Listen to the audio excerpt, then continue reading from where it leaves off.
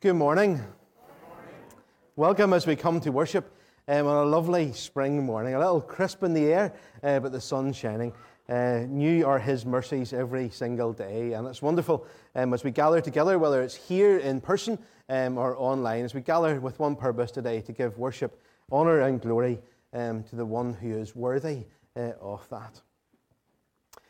We open with a few sentences of Scripture as normal today. They come from Lamentations and Nahum. It says, "This I call to mind, and therefore I have hope.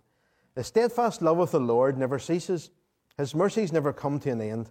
They are new every morning. The Lord is good, a strong refuge when trouble comes. God is close to those who trust in Him." Let's pray as we open today. Father God, we thank you that you are present with us. Thank you that today is a new day filled with new opportunities. For the things that we carry into today, Lord, in this moment we pray and we seek that your hand and your presence will be upon them. Your presence will bring a change and a transformation in those places that we weigh heavy and burden our hearts. But Lord, we also pray today that as we come together, setting time aside collectively to worship you as a group of believers, that in this place at this time, our worship will be worthy of your name. In your precious and beautiful name we pray. Amen. The reading today is from the Gospel of John, chapter 20, and starting at verse 24. Jesus appears to Thomas. Now Thomas, called Didymus, one of the 12, was not with the disciples when Jesus came. So the other disciples told him, "We have seen the Lord." But he said to them, "Unless I see the nail marks in his hands, and put my finger where the nails were, and put my hand into his side, I will not believe it." A week later, his disciples were in the house again, and Thomas was with them. Though the doors were locked, Jesus came and stood among them and said, "Peace be with you." Then he said to Thomas, "Put your finger here. See my hands. Reach out your hand and put it into my side. Stop doubting and believe." Thomas said to him, "My Lord and my God." Then Jesus told him, "Because you have seen me, you have believed. Blessed are those who have not seen and yet have believed."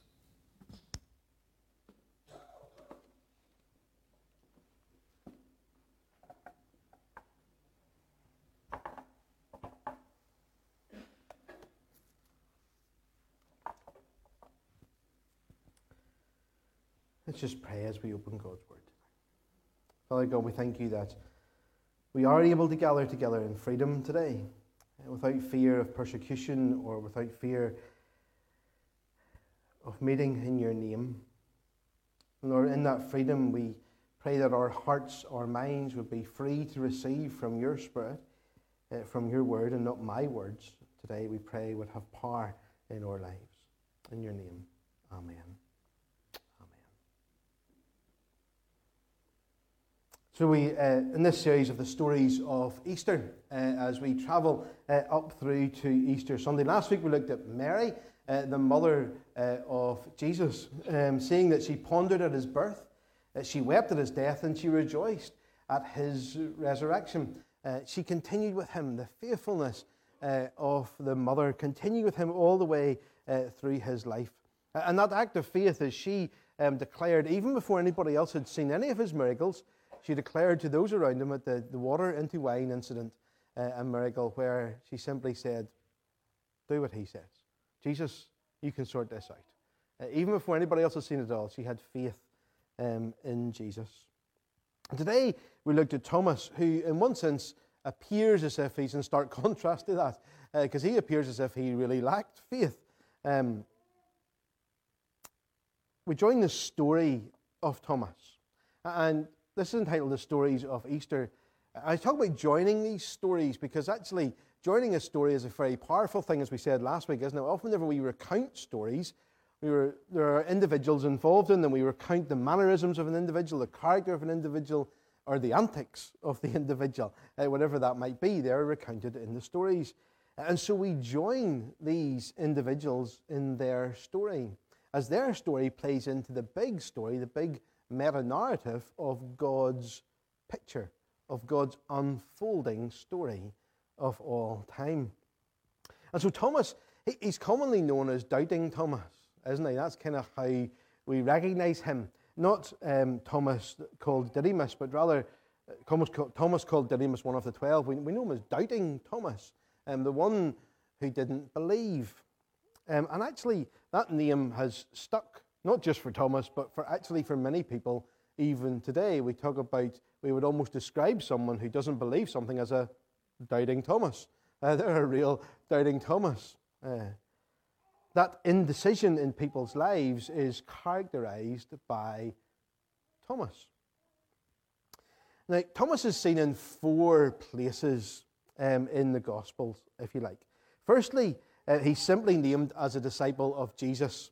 Way back in the early days of the Gospels, whenever the 12 disciples are listed, he's simply named as one of the disciples. He's latterly seen at the death of Lazarus, Jesus' friend, and he contained in that story, not at the moment where Jesus and Lazarus are interacting, whenever Jesus is raising Lazarus from the dead, but just before it. We're going to look at that a little bit later on today. Thirdly, he's in one of the most famous moments in John 14 around the Last Supper. And lastly, he's seen as the one which he's most famous for, the doubter at the resurrection, the one who didn't believe that Jesus was alive. He's often seen as a pessimist.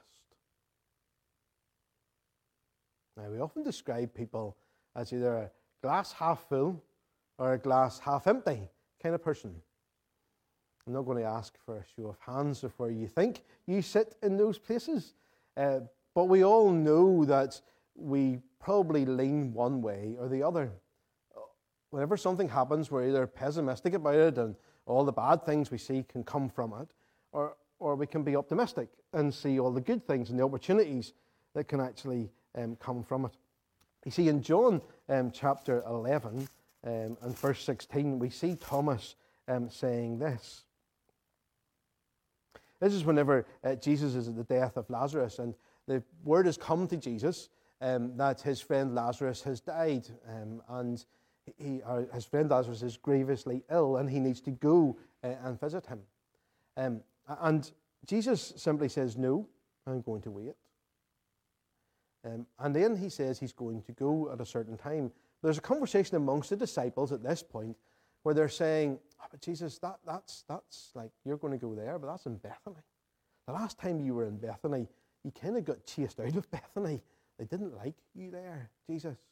And eventually, Thomas, after Jesus says they're going, Thomas basically says, in verse 16, then Thomas said to the rest of the disciples, let us also go that we may die with him. In other words, well, if Jesus is going to die, we might as well go with him and die there as well. We might as well go and experience the same thing, because do you know what? It's going to happen anyway. So here's all the bad things that's going to happen about it, so we might as well just endure it now. And so the pessimism kind of almost, can you say the pessimism overflows? Does that make sense? You know, the pessimism is there. It's dragging him down. And can you imagine that journey from where they were to Bethany with Thomas already in a pessimistic mood? Oh, for goodness sake, what are we actually doing this for? This is a disaster. We all know where this is going to end up. Can we not just stop? I'm hungry. When are we going to get there? You know, you can imagine all of those questions getting dumped out into the rest of the disciples. And then you can imagine that, because often that negativity has an influence on other people, doesn't it? And it begins to drag other people down. It begins to pull other people in. Or in terms of our culture, sometimes we feel as if the life is completely sucked out of us whenever we spend time with somebody who is consistently and constantly negative all of the time. We just feel, oh. And then it can get to the point, actually, whenever we see that individual come and we go,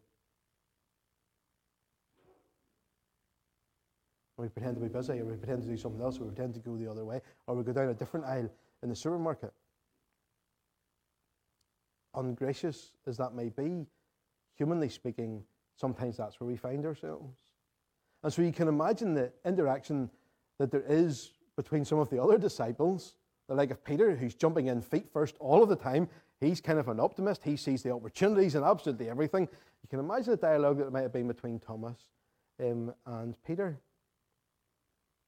I wonder, have you ever felt as if you've been in a situation where other people, negativity is influencing your perspective on life?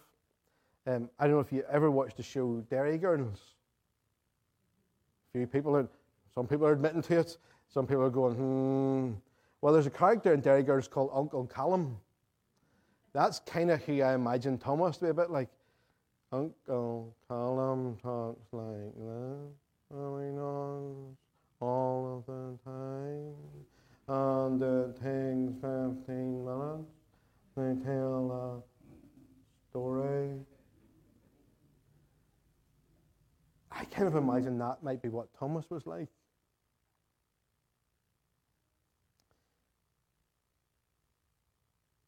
And whenever we see him at the Last Supper, in John chapter 14, which is actually just before the narrative of the Last Supper, it's a fairly well-known passage, actually. It's a passage that we would probably know. And because of Thomas's questions, he revokes or invokes an answer from Jesus that has become possibly one of the best-known Bible verses of all time. And Jesus says this in John chapter 14. Do not let your hearts be troubled. Trust in God and trust also in me. In my Father's house are many rooms, and if it were not so, I would have told you. I'm going there to prepare a place for you. If I go to prepare a place for you, I'll come back and take you to be with me, so that you also may know where I'm going. You know the way to the place where I am going. Now, if you've been traveling with Jesus and you've seen all the miracles that he has done, if you've seen the optimism that he has, the life that he has led, and he is now telling you, don't be afraid, don't worry, I'm preparing a place for you. What would your response have been? Well, Thomas comes in and he says, Lord, how are we going to know where we're going? Sure, we don't even know the way. Like, seriously, Lord, like, come on, you've told us not to worry, but I'm already starting to worry because you're talking about this really good place, but I don't even know how to get there.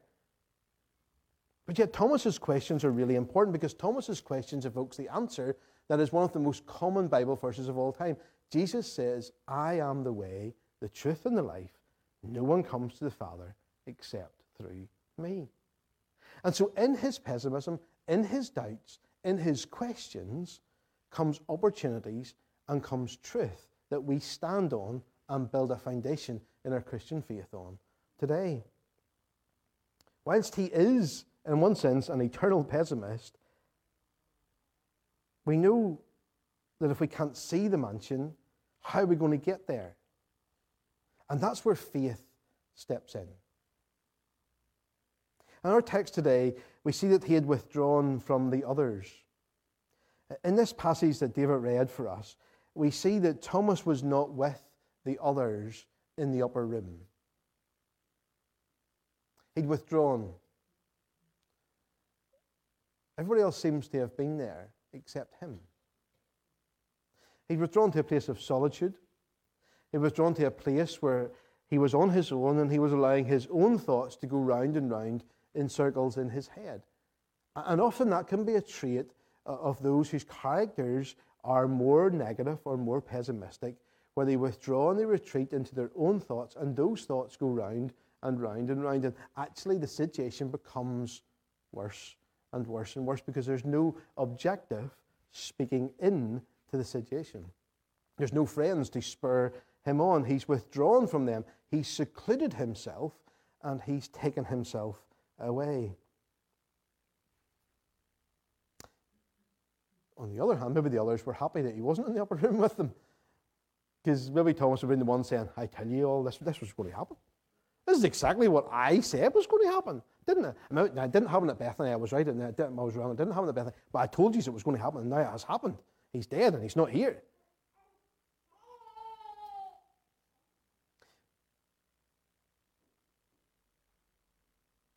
But here, in this moment, we see the reason, as it says in Hebrews, that we must not give up meeting together.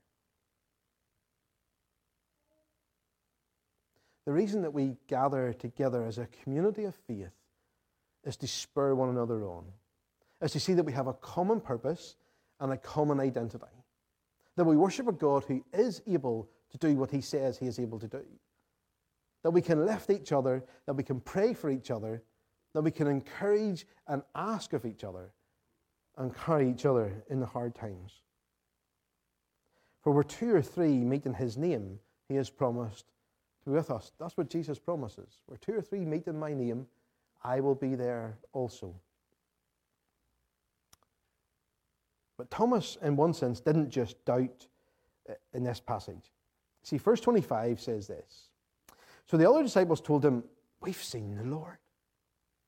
Now you can imagine the excitement, the overflowing joy that there was in their voices. Thomas, whenever he arrives, Thomas, Thomas, we have seen the Lord. And Thomas comes in. Well, unless I see the nail marks in his hands, and I put the fingers where his nails were, and put the hands into his side, I will not believe it. Thomas puts conditions to his belief. And I don't know about you, but sometimes I can do that with God. I can say, God, I will believe, or I will know, or I will do if.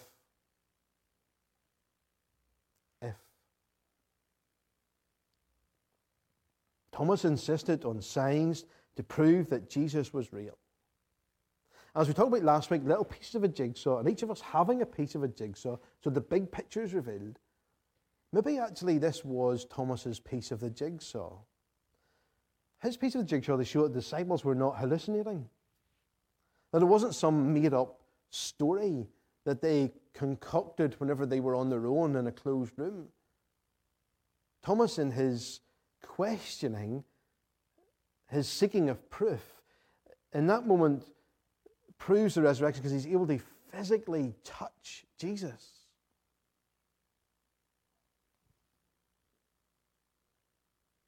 I remember whenever we were at theological college, there was a moment where one of our lecturers was verging on that space where the denial that Jesus physically rose from the dead. Effectively, it was a hallucination of the disciples. And I remember as a class, we were kind of going, what? Hold on, that's not right. That can't be right. What about this? And one of my colleagues opened up his Bible into the Gospel of John and into chapter 21. And he just simply began to read chapter 21 of the Gospel of John. And that's the moment where Jesus, the disciples are now out fishing. They've returned to what they know. And Jesus is sitting on the beach cooking fish, waiting for them to return. And he says, oh, so the disciples went fishing. The lecturer said, oh, did they catch anything? Well, it says, that they caught a number of fish so big that their boat nearly sunk. And Jesus was cooking fish on the shore. And then the disciples came and they ate breakfast together. And then my colleague in ministry turned to the lecturer and he said, well, that sounds pretty real to me. Like, if you're not real, you can't really eat breakfast, can you? And in a sense, it's a bit like Thomas touching Jesus, putting his hands in the holes and saying he is real. And so in our questioning, it's okay to question God, actually, because the God that we worship is bigger than any of our questions. Bigger than any of our questions.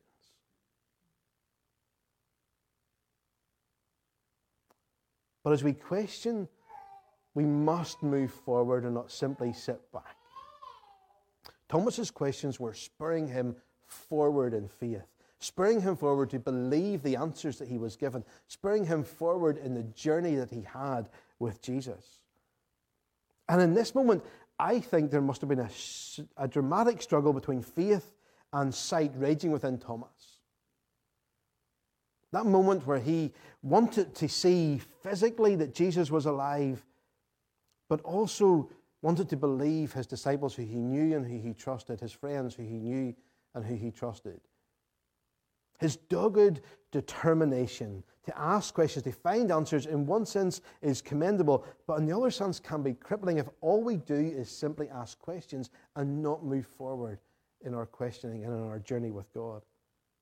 That's why we must do what 2 Corinthians 5 and 7 says. We walk by faith and not by sight. There are some things that we might never find answers to, but by faith we take another step with Jesus in the knowledge that as we walk with him, we will learn more about him, about his power, about his majesty, about his glory. Because Jesus stands ready to meet us in our doubts. That's what he did with Thomas. He met him in his doubts, in his questions. There's no question too big for God.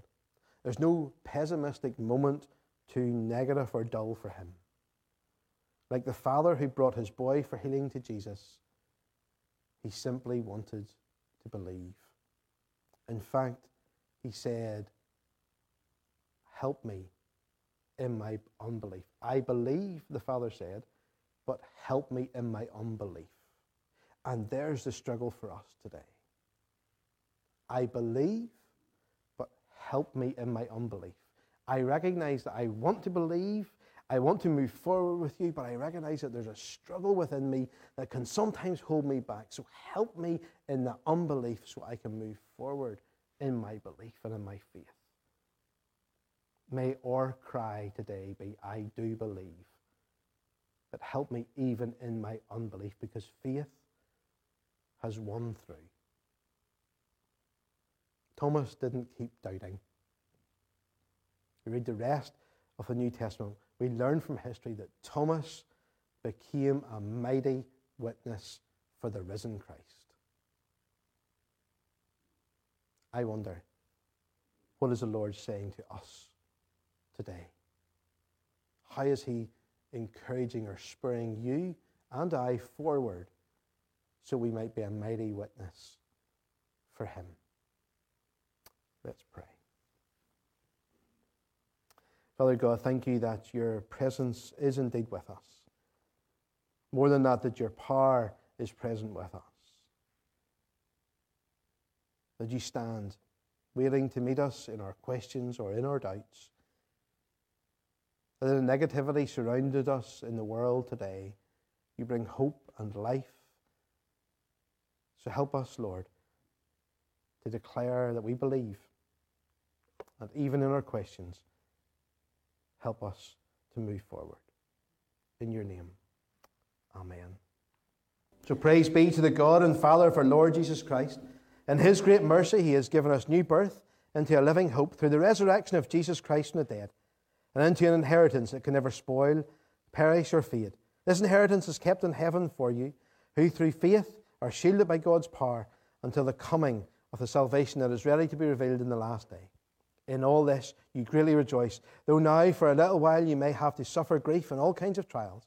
They have come so that your proven genuineness of your faith, of greater worth than gold, which perishes even though refined by fire, may result in praise, glory, honor when Jesus is revealed. Though you have not seen him, you love him. And even though you do not see him now, you believe in him and are filled with an inexpressible and glorious joy, for you're receiving the end results of your faith, the salvation of your soul.